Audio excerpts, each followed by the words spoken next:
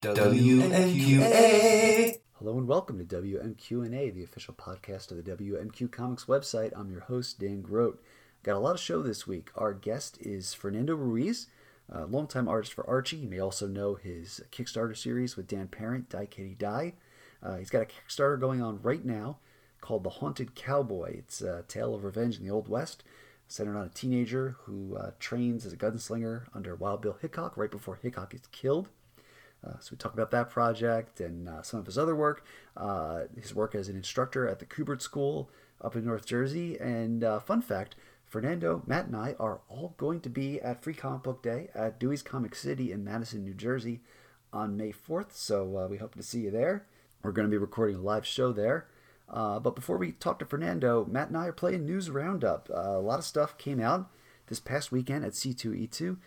Chief among it all, the fact that Jonathan Hickman's going to be writing some X-Men. So I had some feelings about it. Kind of just let it all out there. So why don't we start with that? You're me and Matt. Okay, so this past weekend was C2E2. We weren't there, but you know we were certainly Twitter stalking everyone who was. Real quick shout out to our Acts of Friendship friends who did go, including Charlie, past and future guest Charlie Davis, and Chris and Christy from Chris's on Infinite Earths were there, and Zach from Battle of the Atom was there. So, you know, I felt like I was living vicariously through them. But anyway, the big news out of C2E2 was that, as people had suspected for quite some time, and I guess I was kind of in denial about, Jonathan Hickman is writing the X-Men. He's going to be, I guess, in July, once Age of X-Men wraps, he's got 2 bi-weekly series that are going to, of course, run weekly. So basically, a 12-week series. House of X and Powers of 10. It's the letter X. It's the Roman numeral 10, but it's definitely Powers of 10, which smacks of the Weapon Plus program. But I doubt that has anything to do with it. Or maybe it does. I don't know. We don't know anything about it. It's all we have is, yeah. So there's a good chance Weapon Prime seems sort of right up Hickman's weird conspiracy-loving alley. Yeah. I mean, you know, at this point, all we have to go on is an announcement and a Mark Brooks poster, which is very different from the David Marquez poster that came out before Disassembled. You know, it's another widescreen one, but it's got a lot of weird random pulls on it. It's got Bill the Lobster from Fallen Angels. Yeah, I mean, you look at it, it's like, okay, I mean, so, like, for every, like, really familiar look, okay, that's a traditional Magneto, that's a traditional looking Cyclops. It's like, oh, that's Thunderbird. That's X-Baby's Havoc. That's... Oh, I didn't see X-Baby's Havoc. X-Baby's Havoc is on the right, slightly standing right in front of Lilandra and behind swashbucklery-looking Nightcrawler. And then there's 2 characters at the very front who both look like sort of weird mashups. Like, I would say it's Azazel, but he looks less douchey. It definitely, I thought it was Azazel, but yeah, you're right, because the other person in the foreground looks like Colossus Domino Magic Baby. Yes. I mean, not baby adult, but I mean like the combination of their, you know, right, DNA. And then Vulcan is there for some reason. God help us. Oh, so that's just not a shrunken down Havoc. That is an X-Baby Havoc. You're right. I think that's X-Baby Havoc, yeah. Okay. And Vulcan right behind Azazel, and multiple Storms. You've got multiple Genes. Like, multiple Genes. Or I was wondering if that might be Rachel in the upper quadrant. Oh, yeah, okay, all right. I wasn't even thinking about that one. So I think that's Rachel in the upper right. But there's Neil Adams, Jean Grey next to Vulcan, and then there's like 1960s casual wear Jean Grey sitting on the bench next to Xavier, who's got his arm around her, which is very creepy. Which is why I thought that was Moira, but you're right, that is Jean. Well, it could be Moira, it could be Amelia Vogt. Charles Xavier's got a type. Yes, a little bit. But it also apparently is one of those periods where he can walk. because his legs are crossed. Yeah, I mean, is that him in... I'm waiting for him to show up in Uncanny in Phantom X's body, because he's still out there. Yeah, and Rosenberg wrote him in the Astonishing Annual, so it's not outside the realm of the possibility. But I mean, at least as far as the book's been solicited, I've seen hide nor hair of him. That is true. And hey, classic Jerry Curl, Mullet Bishop. Yup, and classic Beast. Yep, and Mohawk Storm. And Orphan good. Storm. Yep, and Thunderbird, not Warpath, but definitely Thunderbird. Yeah. And Apocalypse with classic Cable. And I think, okay, so between Black King Emma and 90s Cyclops, just below 90s Jubilee, is that Sebastian Shaw? I think that's Shaw. Okay. I was like, well, it could be Namor. It could be the King of Atlantis, but no, my money's on Shaw for that one. Yeah. And that's else. We got a classic Nimrod in the back behind Lilandra. Yeah. Who's been dead for how long? We've got multiple Logans. We have brown and yellow sort of current Logan and Weapon X Logan. It's like being in a tight toy store in the 90s. It totally is. Classic Dazzler. Is that Blink above Jubilee? Yes, and Gateway to her right, our left. And Toad on the other side of Cable. Yep, and Warlock, classic Warlock, and classic Archangel too. Yeah. So it's really all over the place in, its era. It feels more like, hey, Mark Brooks, draw your favorite versions of the X characters. But I tend to think Hickman is one of those I've got a plan guys. So I'm expecting all of this to sort of be something. Oh, in classic Magneto, right in the middle. I think he's the one we didn't. Yeah. He's front and center, right behind Chuck and whichever redhead that turns out to be. Yeah. So, yeah, I certainly don't know what to make of this. It would be weird to jump from one AU to another. Maybe we're in for some sort of cross-time caper. Who's to say? But, I kind of... if you follow me on Twitter, you've kind of seen my thoughts on this whole thing. I'm not really interested in being a buzzkill. It's Hickman. He's going to do something epic, and otherwise, like I said, we don't know what this means for the line. We haven't seen July's solicits. We don't know what's staying and what's going away, although I'm pretty sure Mr. and Mrs. X is going away. But, I mean, otherwise, we know we're getting these 2 bi-weekly series with Pepe Larraz and R.B. Silva on art, which are great picks for art. The Pepe did Extermination, and that was gorgeous. And Matt Rosenberg, who's writing on Candy right now, tweeted his support for Hickman. So, I guess what I want to just kind of to do right here, right now, is say thank you to the current crop of X-Men writers, to Rosenberg, Kelly Thompson, Ed Brisson, Leah Williams, Shauna McGuire, Zach Thompson, Lonnie Nadler, Vita Ayala, and Tim Seeley. I really am not being hyperbolic when I tell you that I have not been this excited to be reading X-Men comics on a weekly basis since 1993, like when I first got into them. The people who are writing X-Men now not only love these characters, not only share some of the same fandom history as us, but not only have that well of deeper thought that allows them to tell good stories, and not only are perhaps the best example of the intersectionality of the mutant metaphor that we've seen behind the page, but they've been incredibly open and accessible on social media, because quite frankly, they get it. They just get it. And we've been incredibly fortunate, us on this podcast, to have had a few of those people come on the show, including one more who is due to record with us next week, whom I won't spoil just yet, in case things fall apart for whatever reason, knock on wood.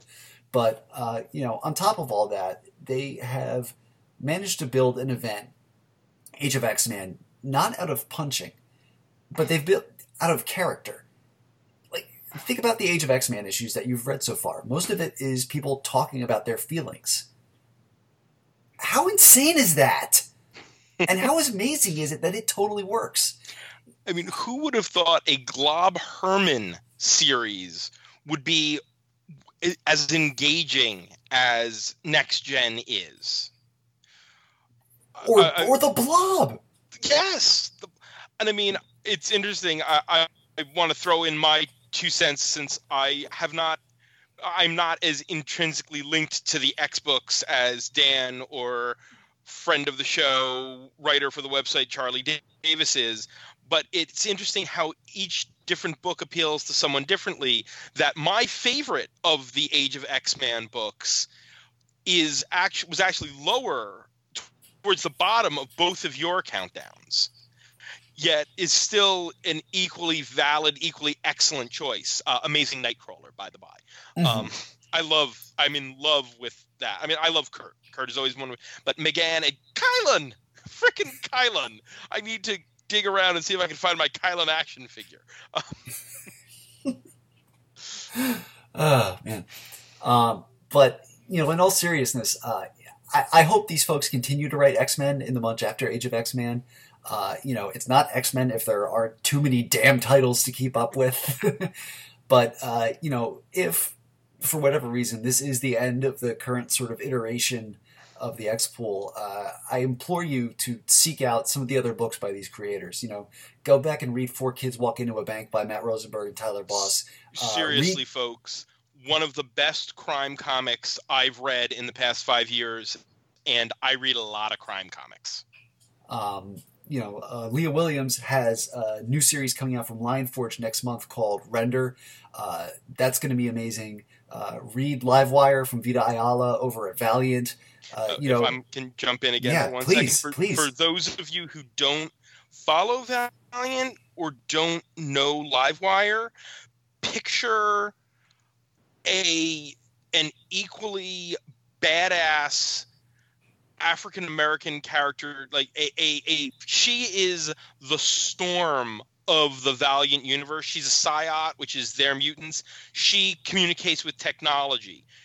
She is an awesome character who I didn't know too well until she became a member of Valiant's sort of premier superhero team, Unity, which had one of my favorite Valiant characters, the Eternal Warrior, as one of the team. And by the end of that series, because Valiant does a great thing where most of their series are, even their big tent poles, are kind of limited runs, 25 issues in and out kind of deal.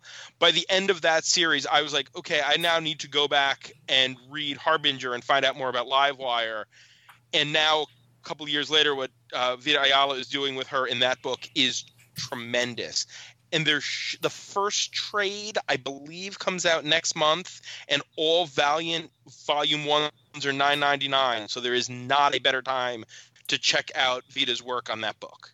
Yeah, I think Livewire combines the best elements of like Storm, Cyclops, and Emma Frost. So that should sell you. But seriously though, like, vote for these people with your dollars, and if you see them at a con, tell them how much you appreciate their work. And yeah, so that's my avalanche of feels for this segment of the show. Whew. Yeah. But there was some other stuff, some non-X-Men stuff. Marvel released their kind of whole event slate for 2019. Some of the stuff we already knew about. Obviously, War of the Realms is about to start and just release waves upon waves of tie-ins. So many. This is the most tie-ins for an event that I've seen since that, since some of those crossovers that we try not to talk about, your Civil War IIs and Secret Empires. Yeah, I'll be kind and say Secret Wars. Yeah, it's been, yes. But speaking of Leah one more time, she does have a giant men? One of those. It involves giant 4 giant men. tie-in, 3-issue tie-in series for War of the Realms, where apparently like Scott Lang and Atlas from the Thunderbolts, Bill Foster's son, and the other one from I think like Avengers Academy or something like that, go undercover as frost giants amid War of the Realms. It sounds fascinating. That one, and I'm looking forward to Journey into Mystery from the McElroy family, who do one of my favorite podcasts, The Adventure Zone, and their other podcasts. Well, they have a whole podcasting empire between the four of them, but I'm looking forward to their like quirky little team book, Journey into Mystery, with all sorts of like just sort of random, what feels like random characters. It's Miles Morales and Balder and a few others, which is like, I never quite know how all those characters are going to fit together, but I look forward to seeing how they do it. And then the Hickman X stuff, which I just mentioned, Absolute Carnage. Finally, after 26 years, a sequel to Maximum Carnage. Oh, will there be a Spider-Man doppelganger? Come on, Spider-Man doppelganger. It's time, man. The people have demanded a Demo Goblin comeback. Or Shriek, Marvel's answer to Harley Quinn. Yeah, that was they were trying hard on that one. But we're making jokes now, but it's Donny Cates and Ryan Stigman, so it's gonna be good. Oh yeah, and Maximum Carnage spawned an excellent Sega Genesis game. A lot of fun. That is very true. It was also on the Super Nintendo, but so that's in August, I think, and then they have a mystery event coming in December, which I certainly don't have any educated guess to what the hell it could be. I'm trying to think of what characters there are left to focus on, because War of the Realms is pulling in everybody.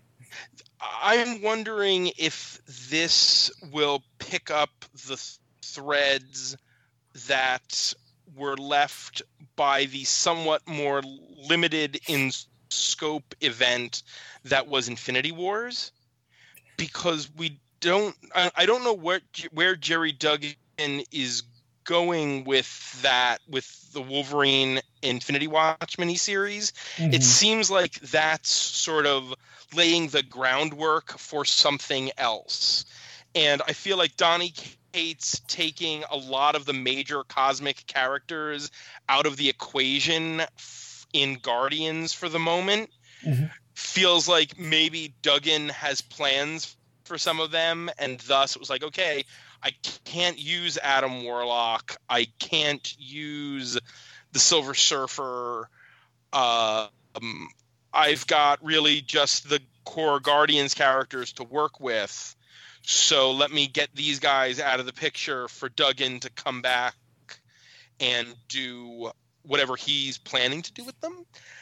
That's a maybe. But I mean, yeah. I wonder if they want to do another Infinity event. I mean, then again, Starlin used to do one a year, so true. It will have been about a year from when Infinity Wars ended.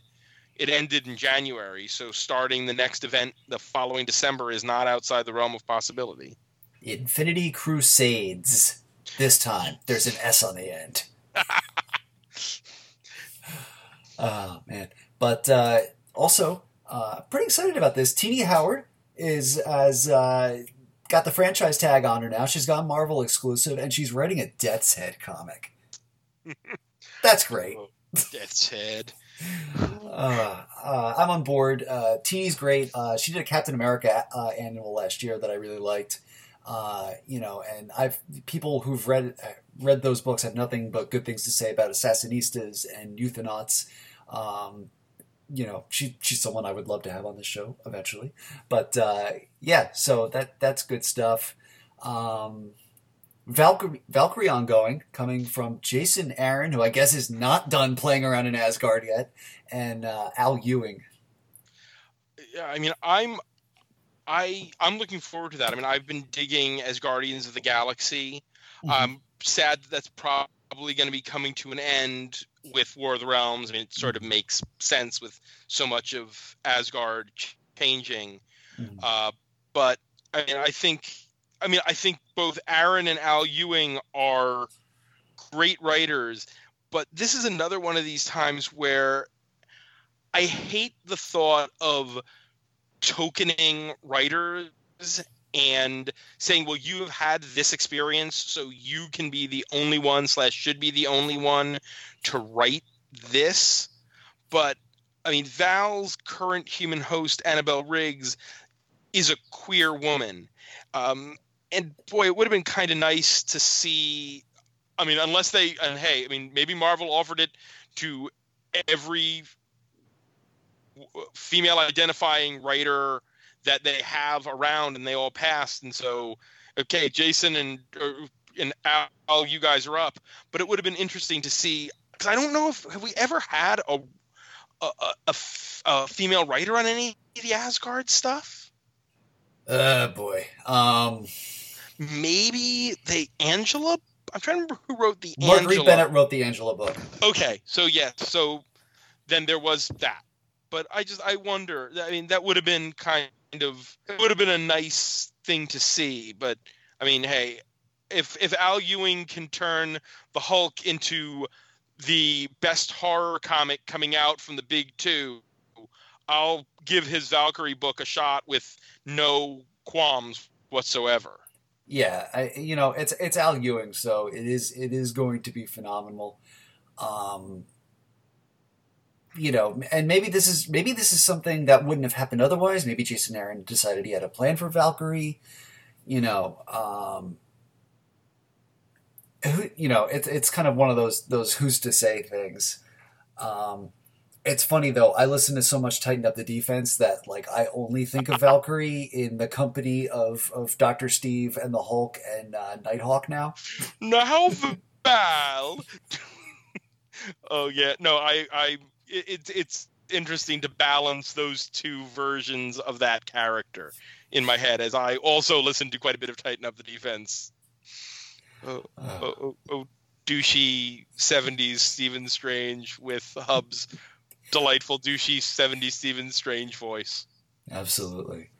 But Matt, you pointed out the absence of something at C2E2. Yeah, there was no real news from DC. All of DC's panels were very much, hey, Batman 80th anniversary, and we've already announced all this. And hey, these writers and artists are going to talk about writing and drawing, but we're not going to announce anything.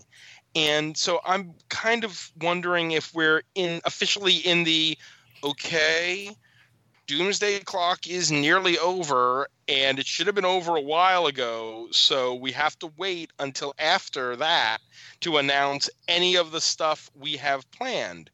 Or has DC sort of blown its news with the solicitations of the past month with Leviathan and Deceased and Batman: The Last Night on Earth and all of these other event and tentpole books?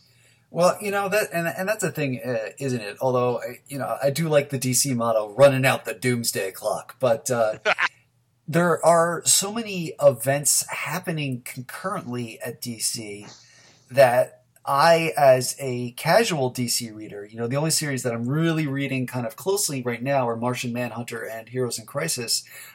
Guys, Martian Manhunter is phenomenal, and you should be reading it. Yes, you should. But anyway, back to my point is, I kind of don't know where to look. Like last year, or I guess 2017 really, because that's when it started, Metal, that was the thing.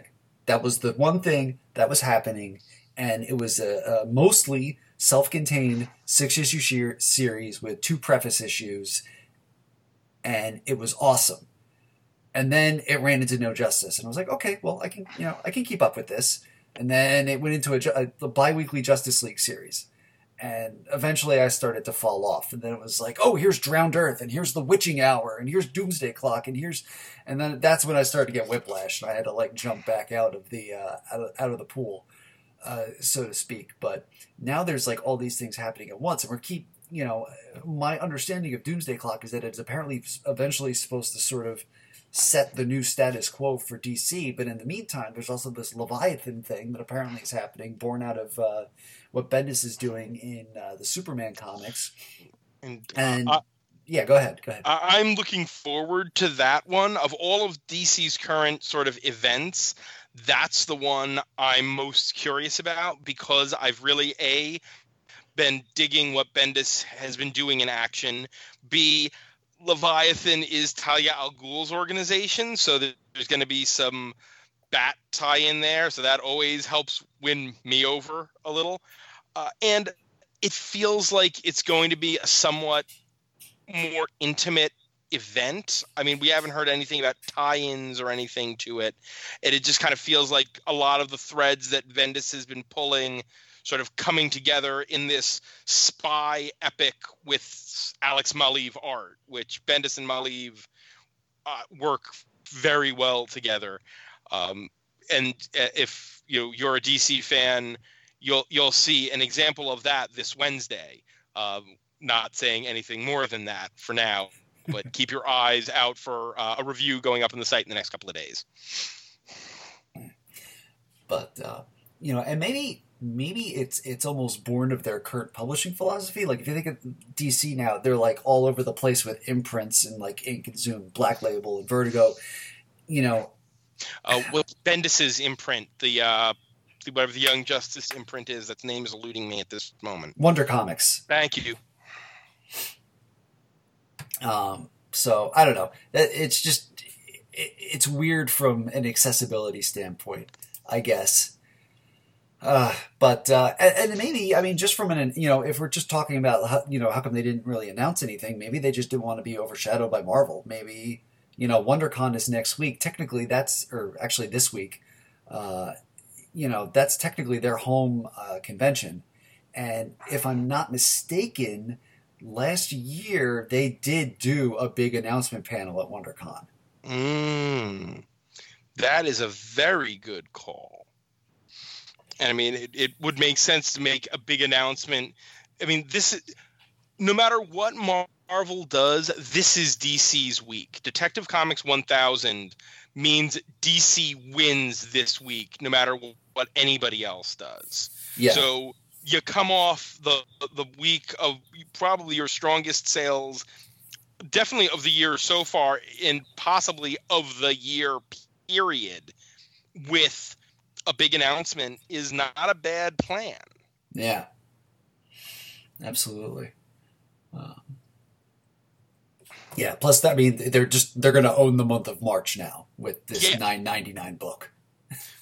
With a very large number of variants as well. Yeah. So there will be plenty of people shelling out more than $9.99 for Detective 1000 this week. Truth.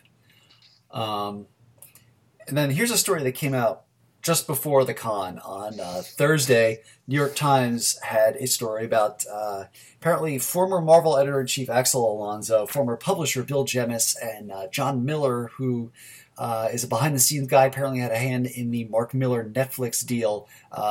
Two different spellings of Miller there, are forming their own comics publishing company called Artists, Writers, and Artisans, with titles due to launch in the fall. So far, their creative stable includes Peter Milligan. I don't know if it's ACO or ACO. I don't know if it's an acronym or a name.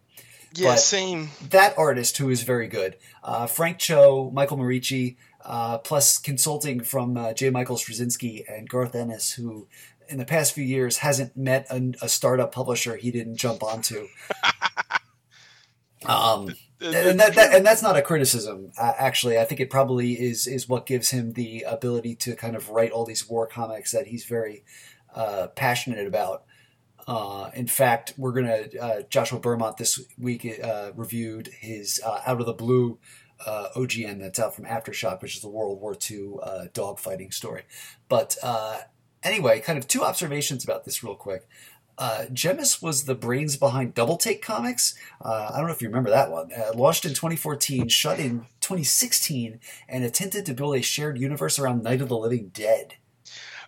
I only vaguely remember that one, and I not enough brain space to try to remember that one. Yeah. He also, his era of being the publisher of Marvel is what gave us Marvel.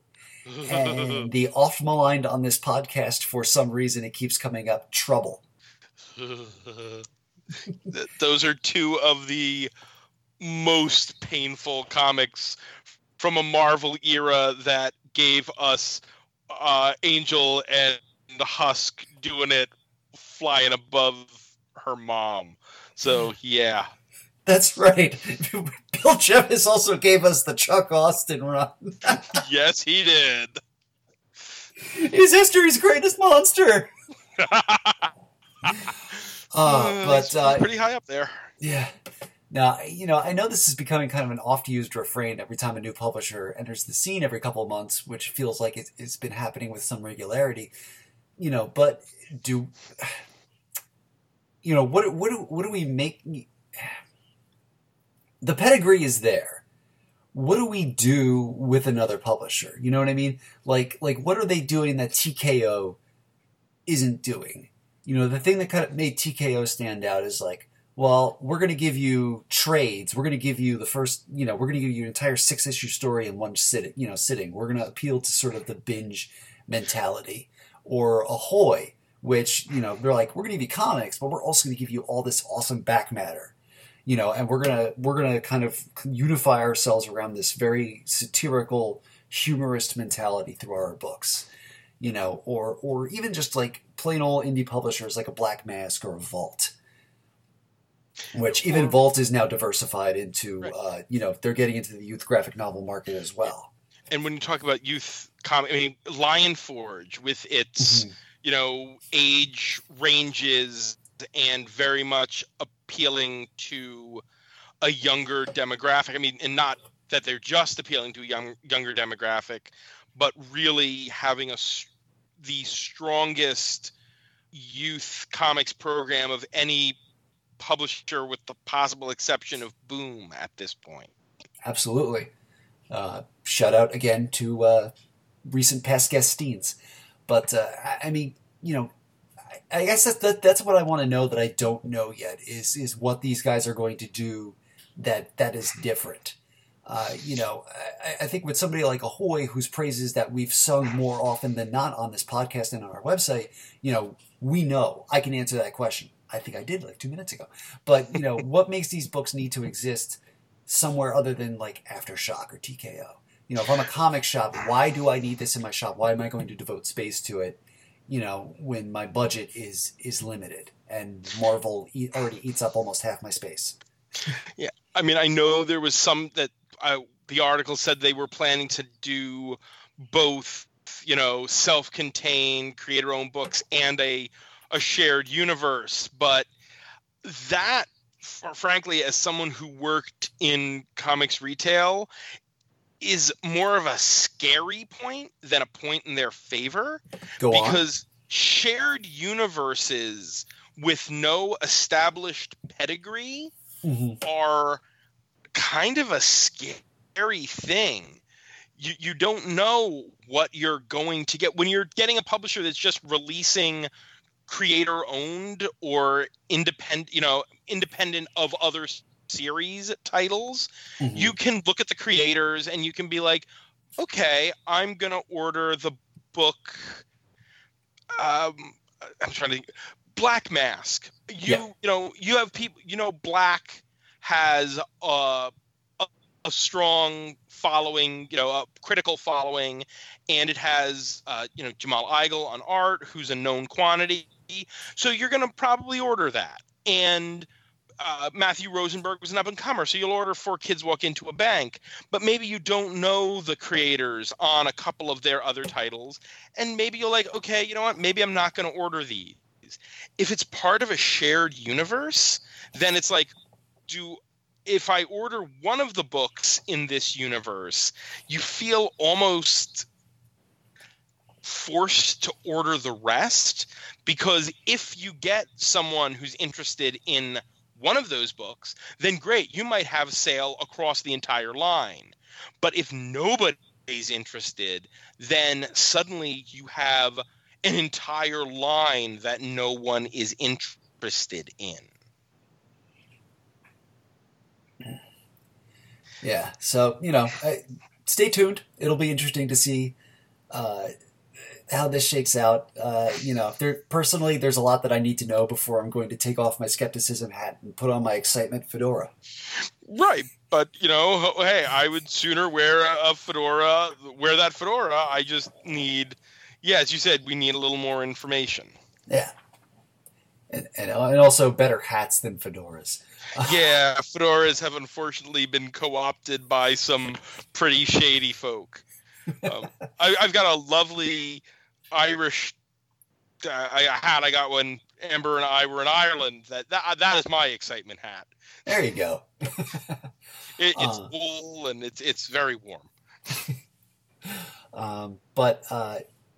Talking about publishers that I would love to tip my hat to, Boom put out some information today that I think is pretty cool. Starting in June, a minimum of 2 of their graphic novels each month are going to be fully returnable for retailers. We talked earlier this year about the kind of retailer panic that it set in before Comics Pro. And returnability, the fact that for a lot of comics, retailers are stuck with what they order and then told to order more if their readers want certain variants, it can be a real sticking point. So it's nice when a publisher extends the olive branch and, is willing to share some of the risk on a title rather than just kind of shoving it out onto the direct market and saying, it's your problem now, bozo. Natural bozo. Yeah. Yeah, I mean, that's, as someone who worked in comics retail for a lot of time, that is huge. That is what allowed the New 52 to take off in the way it did, because DC made the first 6 issues of those New 52 titles returnable.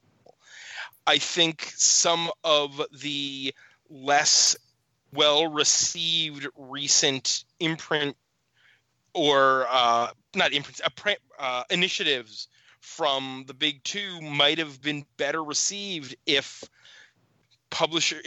comic shops were able to return them, and they might have been more willing to give them a shot. And I read a lot of books out of Boom. I admit the most of their Boombox imprint, now that they have the Whedon stuff, that various of their other creator-owned titles, and I would love to purchase more. And if my retailer and other retailers are able to get some of those volume 1s of series that I might have passed on due to time and money, and I'm able to give the first trade a shot, and it's right there in front of me, great, go for it. So that's our news roundup segment. Yeah, we should get to our guest. Yeah. WMQA. This interview was actually supposed to take place a month ago, but it got hijacked by high winds that kept your cruise ship out to sea for a little bit longer. These things happen, of course, but I did want to ask, as I was going to ask a month ago, how was your vacation? Oh, it was great. Even being stranded out on the Hudson River. A cruise ship there are worse places to be stranded.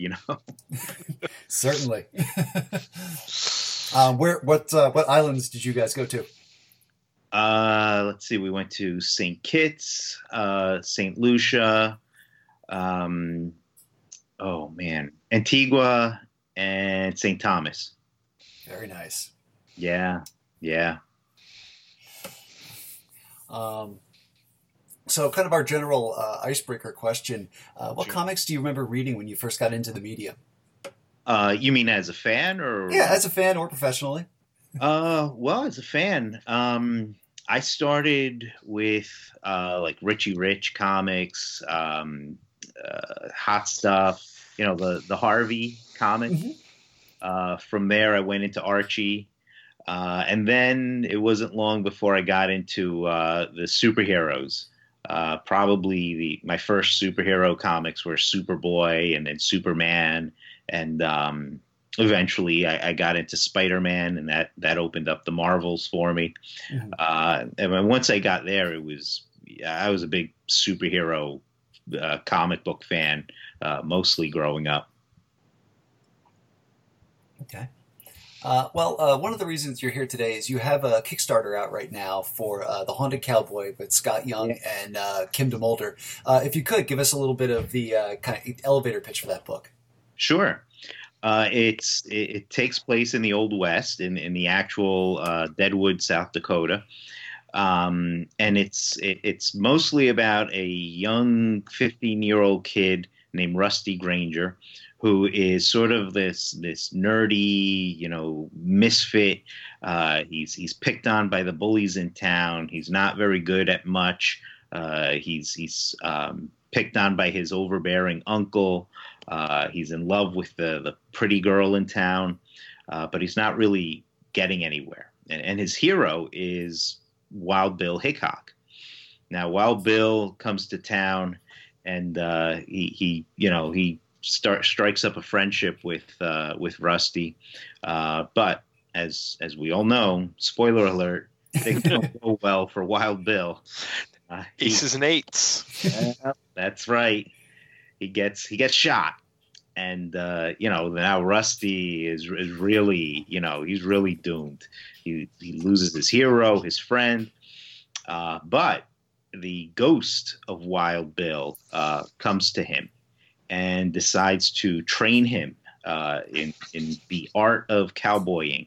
So he teaches Rusty how to shoot, how to ride, and just makes a man out of Rusty.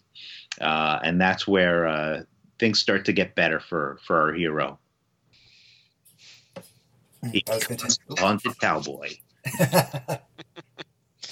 Now, it being set in Deadwood, is it going to be as full of swears as the HBO series? No, we're trying to keep this for all audiences, so we may have cleaned up the language a little. No Ian McShane and Garrett Dillahunt swearing until they turn blue. Okay, no. Good to know. Yeah, on a slightly less all ages note, you've also kickstarted 3 volumes of your creator-owned series with Dan Parent, Die Kitty Die. What was the genesis of that series? Well, I've known Dan since I first started at Archie Comics in 1994.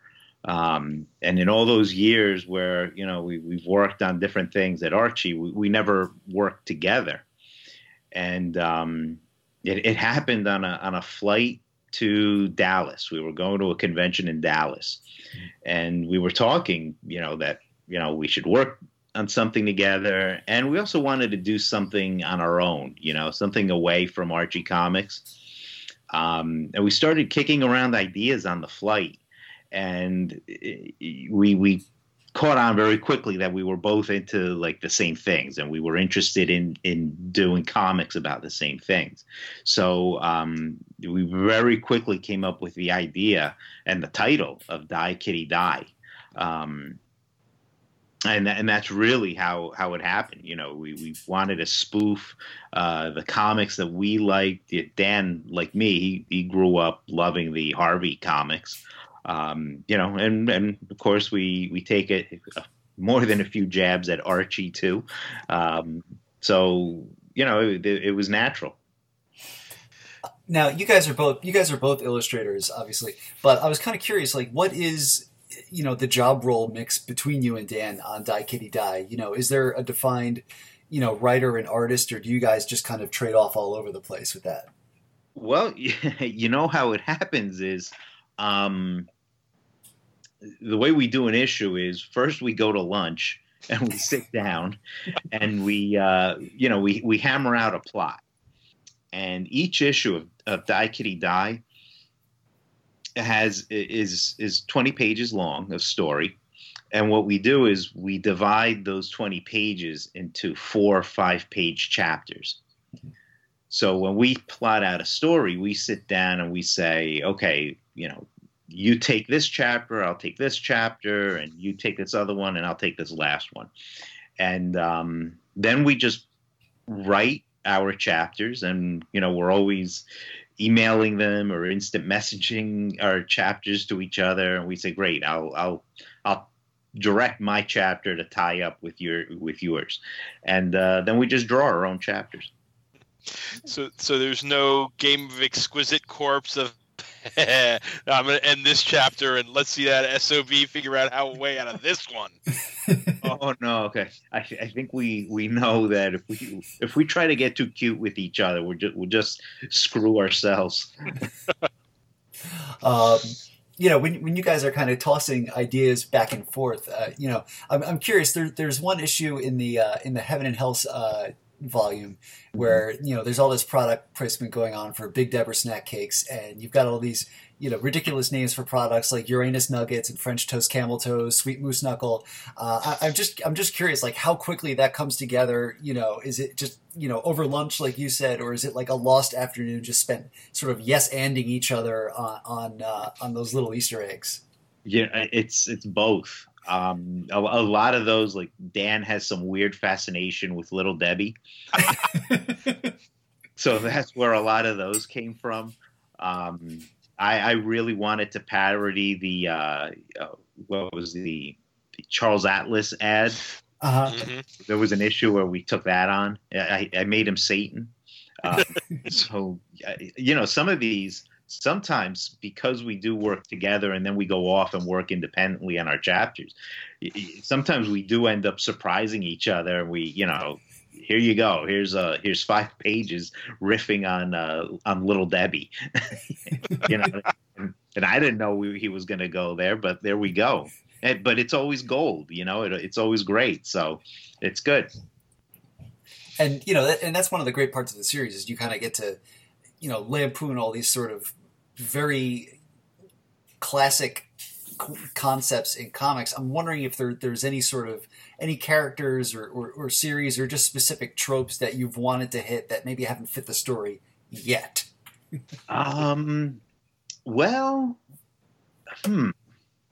There's stuff we've been talking about very recently that I don't know. I don't think I want to give away just yet. Oh, sure. No, absolutely. It's going to work into our next volume 4, which we'll be working on next year. I think everything that we want to hit on, I think if we haven't done so yet, we will eventually. Excellent. Does this book get to kind of scratch that subversive itch that maybe you haven't gotten at other publishers? Oh, absolutely. Absolutely. I mean, we take direct, very unveiled jabs at certain companies and certainly certain trends in the industry. So many people just come up to us at conventions and they like to come up and kind of give us the wink and the nod that they're in on the joke too. And I'm like, yeah, we weren't being too subtle about it.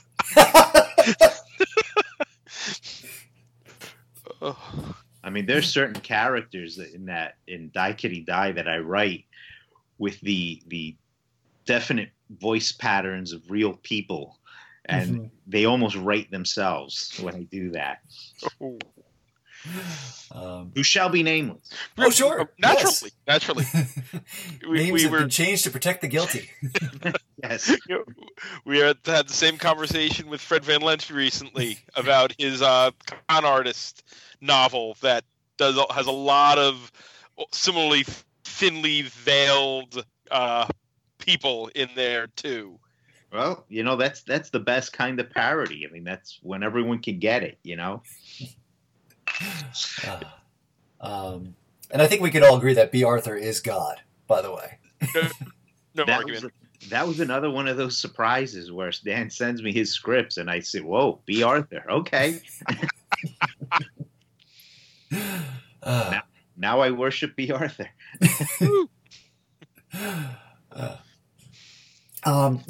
Now that you've been down the Kickstarter route, a few times now with Haunted Cowboy and Die Kitty Die, what are some of the things that you've kind of picked up and learned kind of going the self-publishing route? It's tough. It's really tough. It's I love crowdfunding. because yeah, and I talk about this in my classes that I teach. I think there's there's things wrong with our industry that really limits our industry. Sure. And one of the things that's really hurting us is distribution is awful. Crowdfunding really resolves that, because it really makes comics. It puts it in the hands of the creators and the fans who want to support those creators and buy those comics. So I think it's a great thing. I think it's a great thing because of that. And creators who might not otherwise have a voice or have a means by which they could put their comics out there, they can. And as long as there are people out there willing to fund them and willing to give them their money, these creators can do that. But it isn't easy. It's sometimes people think of Kickstarter and they think of like those famous stories where, people raise $3 million to make a grilled cheese, and it's not like that. You really have to, it requires a lot of work, and it requires a lot of careful planning. You really have to do your math. You really have to work out what things are going to cost. You have to talk to printers beforehand and really have an idea of what things are going to cost. And what I tell everybody, nobody remembers shipping. Nobody remembers their shipping costs. They think this stuff is going to get to the fans by magic. It's the most math-intensive and labor-intensive part of the whole thing. Oh yeah, absolutely. And you never have exact figures to play with. Everything is a big estimate. So you just got to hope in the end that you could cover yourself, and if you could pull out a few bucks for your trouble, that's great. Apart from sort of the crowdfunding model, if you kind of had your druthers and the ability to kind of change anything in the distribution model, how do you think you would? What is one thing you would change within the distribution model currently? Well, I wish, in this, I would need like a magical wand to do this, but I wish there were more outlets for comics. Mm-hmm. I mean, I love my local comic shop and I love the retailers, but, we need to get comics into the places where that spontaneous buyer is going to find them. Mm-hmm. And that isn't going to happen if they need to deliberately walk into a comic shop. For decades, comics existed and they found new audiences by being at newsstands and bus stops and, places where a little kid was going to see it and make his mother buy it for him. I wish we could get back to that situation, get comics a little bit more universal. Well, I mean, we've got DC Comics and Walmart now. That's a kind of start. Yeah, I'm all for that. I wish there was more of that. Yep. I hope they do well with them too. Knock wood. And I mean, so yeah. Fernando, you do a lot of cons, and you're a regular guest up at my old stomping grounds, Dewey's Comic City. Yep. Oh, Dewey's Comic City. Yeah. Yep. What's your favorite part of cons and store appearances? I guess it's meeting the fans. It really is. When I've met fans now at some cons, there are some cons that I do very regularly. Like I do New York every year. I just did Toronto Comic Con, which is one of my favorite shows. I do Fan Expo Canada in August, which is also in Toronto. That's another of my favorite shows. And doing the same shows year after year, you kind of you meet fans that really become friends, and they stop by every year, and you guys catch up, and you talk to them, and they want more of your work, which is always a great thing for both of us. So that's that's fun. I like doing the commissions for people.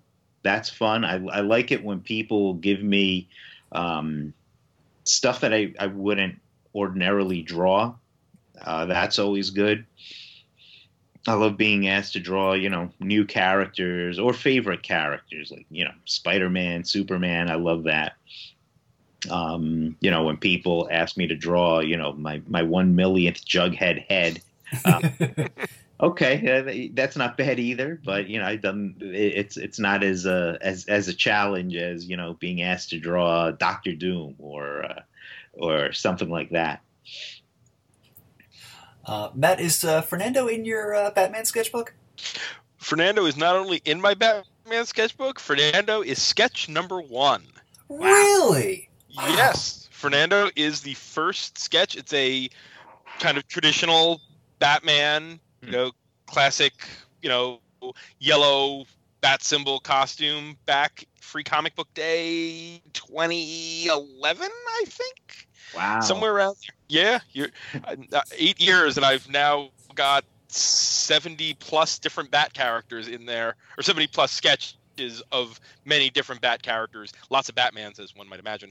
But Fernando was the first. I love sketchbooks with themes. I always love playing within the theme. That is fantastic. What is your con schedule like this year? This year's actually lighter than last year because the last few years, with Die Kitty Die and the Kickstarter, I was going crazy.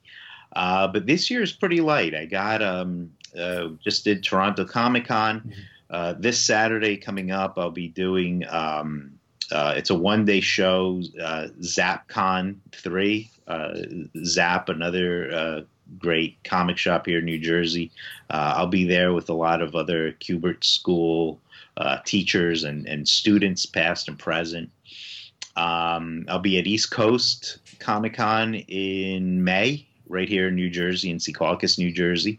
Awesome. So we'll wait. Yes. Oh, great. Stop by. Absolutely. I'll be. You guys be at Garden State? I'm planning to. I usually hit Garden State. I haven't made it up to Garden State yet. They did a show in Atlanta. They did a second show in Atlantic City one year, which I covered for my day job, but I haven't been to the Morristown one yet. The Morristown one's great. It's really, it's like everybody knows everybody there. Mm-hmm. Yes. It's a really fun show. Again, a lot of Kubert School people go there, so it's a huge reunion for a lot of us. And I see, customers from all the different comic shops and dealers that I've seen from a lot of local shows. I really like Garden State a lot. And the guys who run it, Dave and Sal, they're great guys. Yeah, I've talked to Dave once or twice. He's a good guy. Yeah. Are you going to be doing Free Comic Book Day at Dewey's? Oh, absolutely. Yep. We are going to be recording a live episode from there that day. Great.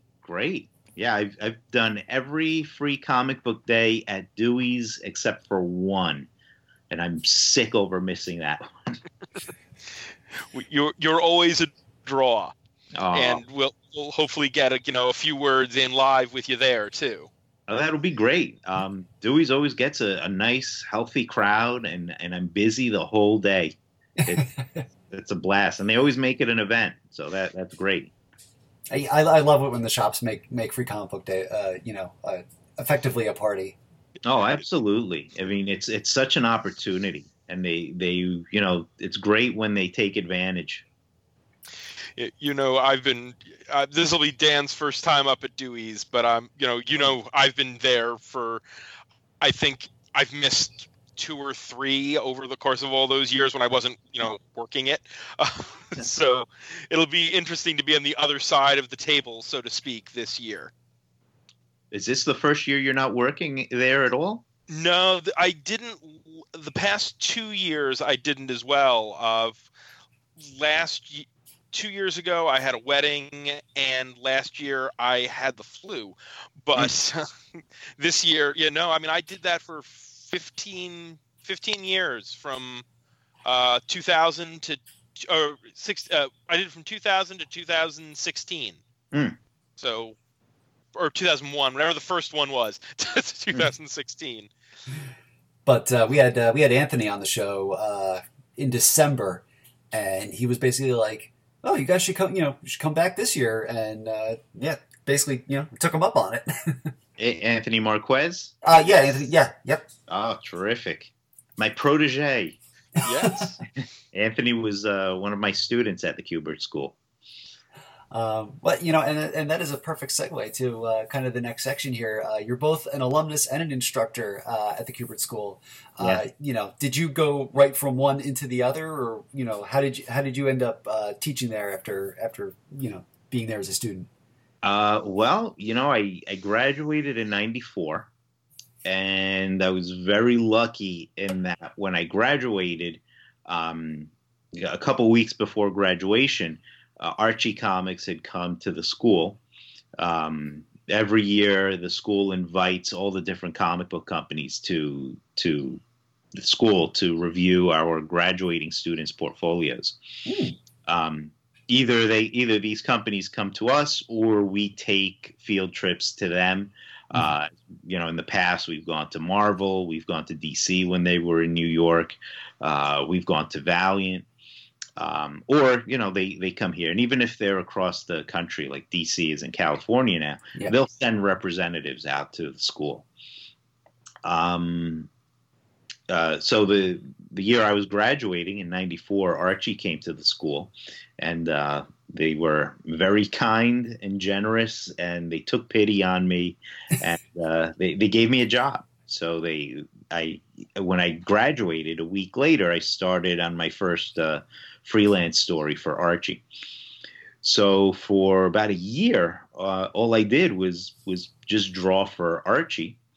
Then in August of '95, the legendary Sensei Mike Chen from the Kubert School, he asked me to take over the Saturday morning classes at the Kubert School. The school runs Saturday morning classes that are open to anyone ages 10 and up. So mostly we would get little kids coming. So I taught that for a year. And then in August of '96, Mike asked me if I wanted to teach full-time on the regular curriculum during the day, during the week. So I said, sure. So I've been there ever since. It's been 24 years now. That's awesome. What classes are you teaching? Currently, I'm teaching narrative art to all of the first-year students, and I'm also teaching sequential art to all of the third-year students. And that class I co-teach with Adam Kubert himself. So the two of us teach that course. That's awesome. There's a very close relationship between the Kubert School and Dewey's. Obviously, Anthony, who we mentioned before, who owns the shop now, is a Kubert alum.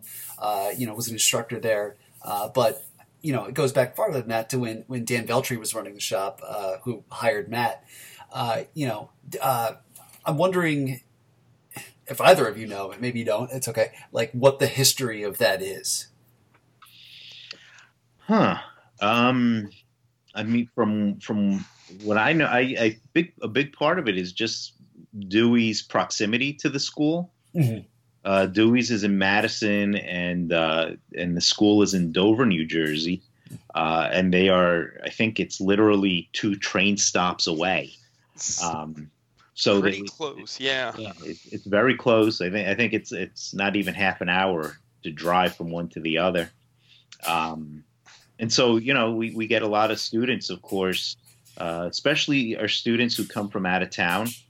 And when they get here and they're staying in Dover, they look for a good comic shop. So a lot of them find their way to Dewey's. So that's always been a big connection right there. And I remember Dan Veltri, he worked hard to, I think, get Adam, Andy, and Joe to the store. Um, and I'm trying to think, did he get Joe? I think he Yeah, he did. I was there. It Yeah. was one of Joe's last shop appearances. Okay. And I know I know Andy's been to the store. I'm trying to think if Adam has. Yeah, Adam appeared right around the time that he was doing Action with Jeff Johns and Richard Donner. Okay. So yeah, all three, and those guys don't do. They were always very busy. Those guys don't do store signings lightly or easily. So it was a real coup for Dewey's to land all three Kuberts.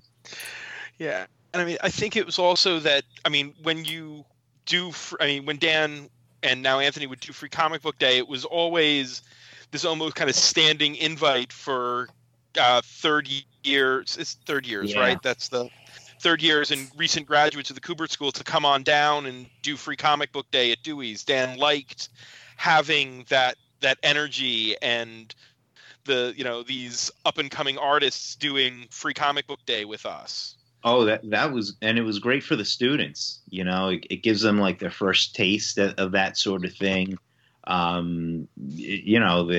It's just a great experience for them. It kind of gives them a toe in the water of what conventions are like. So that was always great. I always liked that Dan did that, and that Anthony's still doing that. And certainly the people who come, they really seem to like it too. Yeah, we look forward to talking to them as well on Free Comic Book Day. So I first saw your work at when you did one of your store appearances at Dewey's back in the late 90s, which seems like way long ago, when it was you and I'm probably going to butcher his name after all these years, Paul Castiglia doing Archie's Weird Mysteries. Oh, yeah. No, you got his name right. Paul. Oh, good for me. You've done a lot of work with Archie over the years. Is there a favorite Archie story project you did for them? Yeah, there's a few that stand out for me. I had a great time. Archie's Weird Mysteries was a fun series. I think that was my first real ongoing series that I did. It's the first book that I did covers for. And just the fact that book was kind of outside of the typical Archie mold. They were, they'd be encountering aliens and monsters, and I always describe it as Archie are doing the Scooby-Doo thing. But at the end, instead of like the monster being a cranky old farmer pulling a real estate scam, it's really, it's a real monster. So that was you got to do the Crusaders in there for a couple of issues too. Yeah, that Archie's Weird Mysteries #3, and that was my very first professional comic book cover was Archie with the Crusaders. So that was good. I also did a long run on the Life with Archie magazine, and that was the one where Archie was an adult and he was married to both Betty and Veronica in different parallel worlds. It wasn't bigamy. Just to clarify that. I drew the Veronica half of the book. So I drew the timeline where Archie was married to Veronica, and that was interesting. Probably my favorite thing. Oh, I also did Archie, the Man from Riverdale, and where Archie, he's a spy. It was a takeoff on the old Man from U.N.C.L.E. TV series. And that was great because that was written by a real legend in the business, Tom DeFalco, who was editor-in-chief of Marvel for many years, and he wrote Spider-Man, he wrote Thor, Fantastic Four. He was a guy I wrote that I read when I was a kid growing up. So to work from one of his scripts was a real thrill, and an even bigger thrill when I drew the first issue. his scripts were a real joy to draw because, I mean, he's an old pro. He knows exactly how much info to put into a script, and when to let the artists play. So it was really a perfect script. And when I turned in the first issue of pencils for that book, he called me up and he got my answering machine, and he leaves this very kind, gushing phone message about how much he loved my pages, and I never had a writer do that before, and to have it be him, I was so honored and touched. That was great. But my favorite, most fun thing that I did for Archie has to be Archie versus Predator. And that was, I mean, I was surprised every second of that series. That was on our agenda, believe me. We had to ask favorite kill from that book. Which was the one? Oh boy, man! Without giving too much away, I guess Sabrina. I think Sabrina. Although Pop Tate, who goes, not again, spoiler alert, Pop Tate goes before Sabrina does.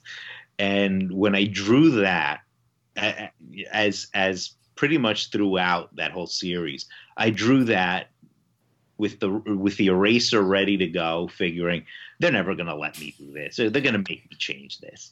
But they didn't. It all went through. But I knew once we did what we did to Pop Tate, I knew we were playing for keeps. I knew they were serious. All bets were off. Oh yeah. That's awesome. There's actually, apparently Dark Horse is putting out a new edition of the trade in June. Really? Oh wow. Yeah. Wow, I hadn't heard. I wonder if they're putting in any new stuff. I did not check that part. I just happened to be kind of casually scrolling through the solicits, but yeah. Oh, that's great. And of course, Archie versus Predator also opened the door for Archie versus Sharknado. I know Dan drew that one, but yeah, just another example of kind of gleefully killing Archie characters. Yeah. I think it was really Archie meets Kiss that really opened the door for this modern era of Archie meeting and versus everybody. But I think it was Archie versus Predator that really laid down, really set a precedent for let's kill these guys. And let's kill these guys in very horrible, violent ways. You've written and drawn most of the Riverdale gang over the years. I know you did a lot with Chuck Clayton for a while there. Is he your favorite of the Riverdale crew, or is there somebody else who really spoke to you? Chuck's a lot of fun, and I got to do a mini series within a series, a story in Archie and Friends. That was written by the great Alex Simmons, who's written a lot of stuff, and he's a super sweet guy. And he wrote the cartoon life of Chuck Clayton, which was fun to draw. But I think even more than Chuck, I've always loved Reggie. And yeah, I mean he's the bad guy. He's the arch enemy in the Archie universe. And I've always wanted Reggie to get his own book. I've always thought there was a lot there that we could have fun with. But I at least got to handle Reggie in a few solo stories for the digest. So I got that at least. Tom DeFalco, actually, I think he did a Reggie miniseries. It might have been like 2 years ago now. That was pretty enjoyable.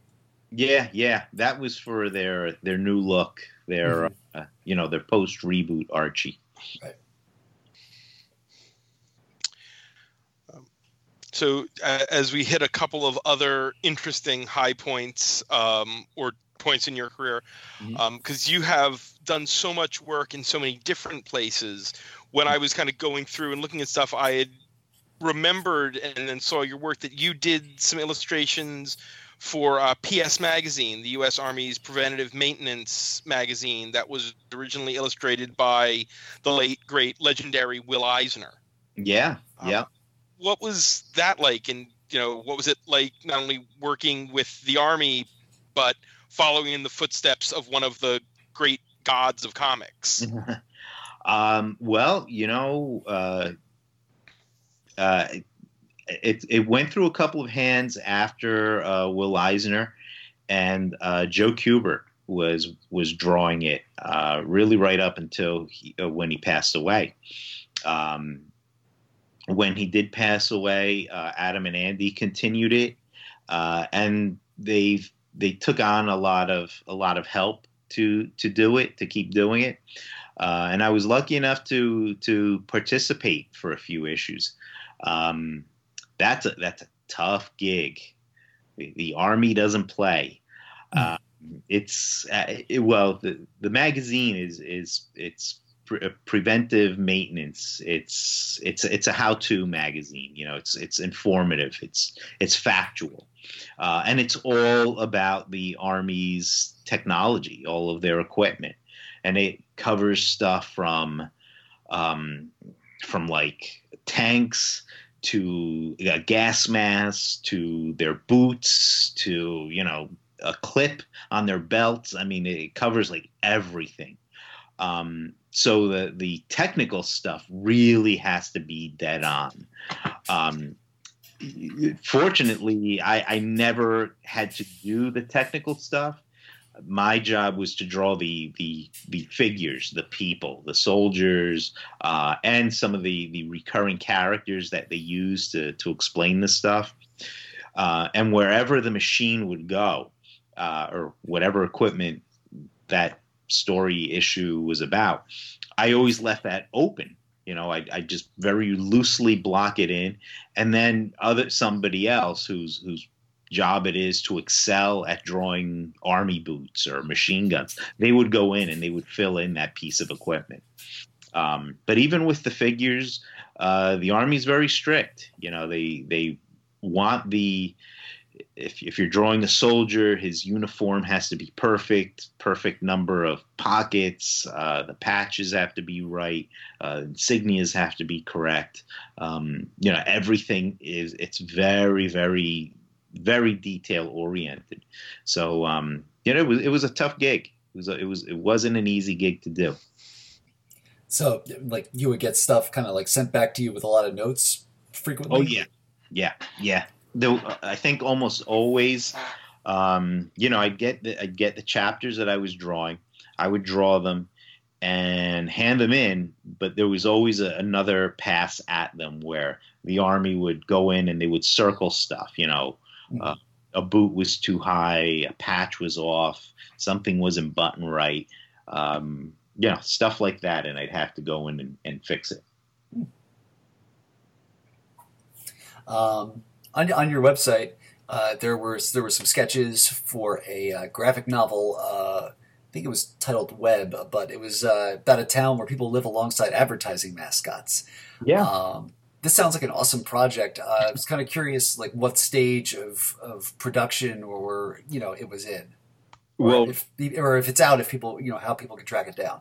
I'm currently drawing it right now.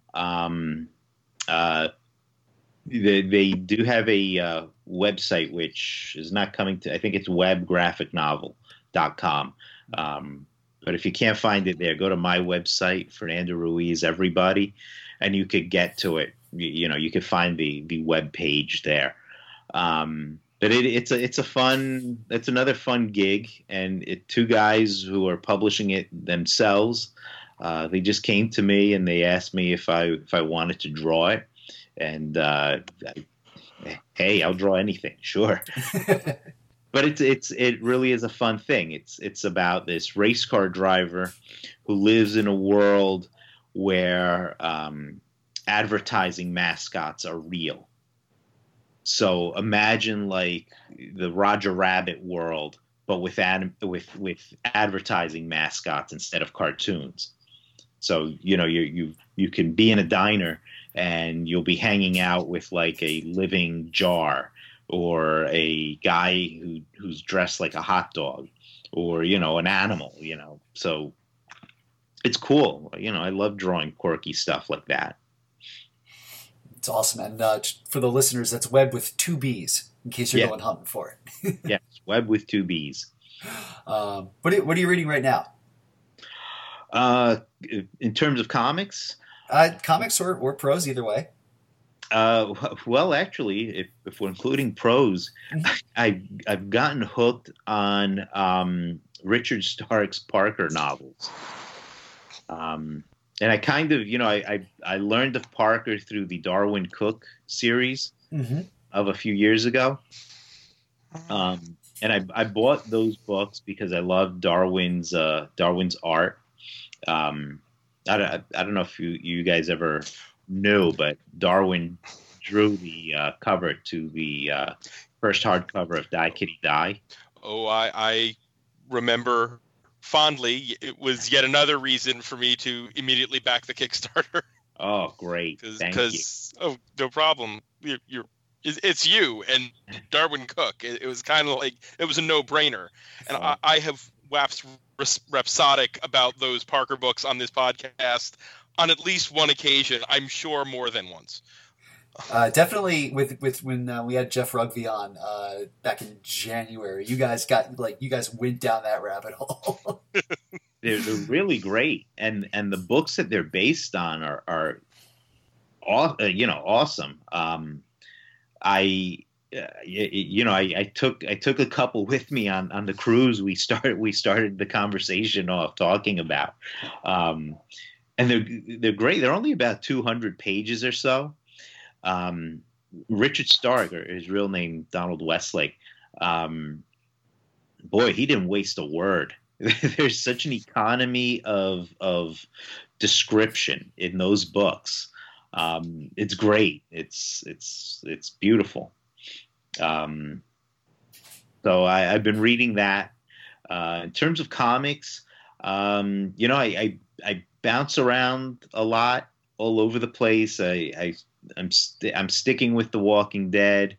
I was reading a little bit of the new Superman. I've been picking up the recent Shazam. Dale Eaglesham's art is beautiful. He seems to be channeling Gary Frank, but that's okay with me. I love Gary Frank, so great.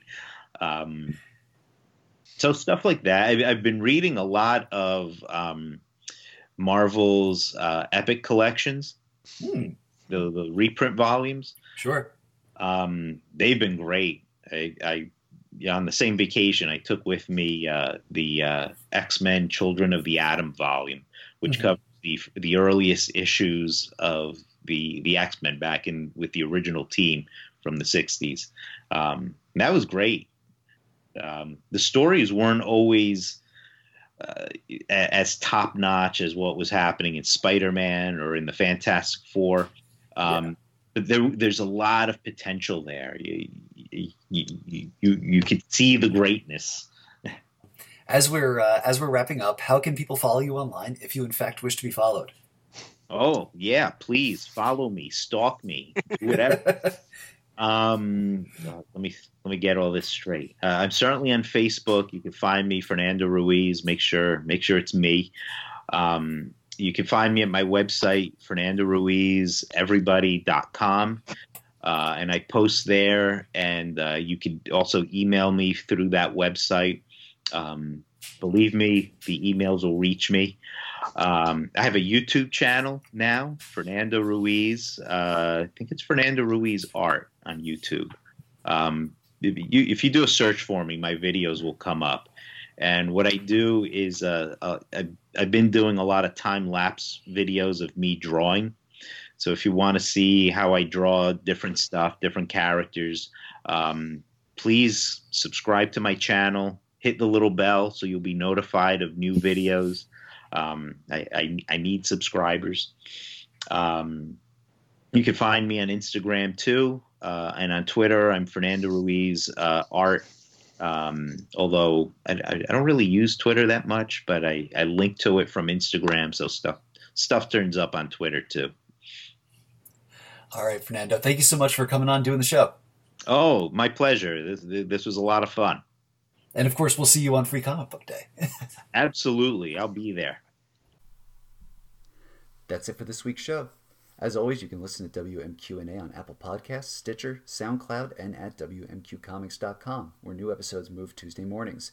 You can support WMQ&A and WMQcomics.com at patreon.com/WMQcomics, where just $1 donation gets you early access to episodes and the ability to promote your work on our site, and $2 gets you a customized bonus reading column written by our own Matt Lazowitz, built around the character, creator, or theme of your choice. Big thanks to our first and foremost patron, Steve Morris from Shelf Dust and the MNT.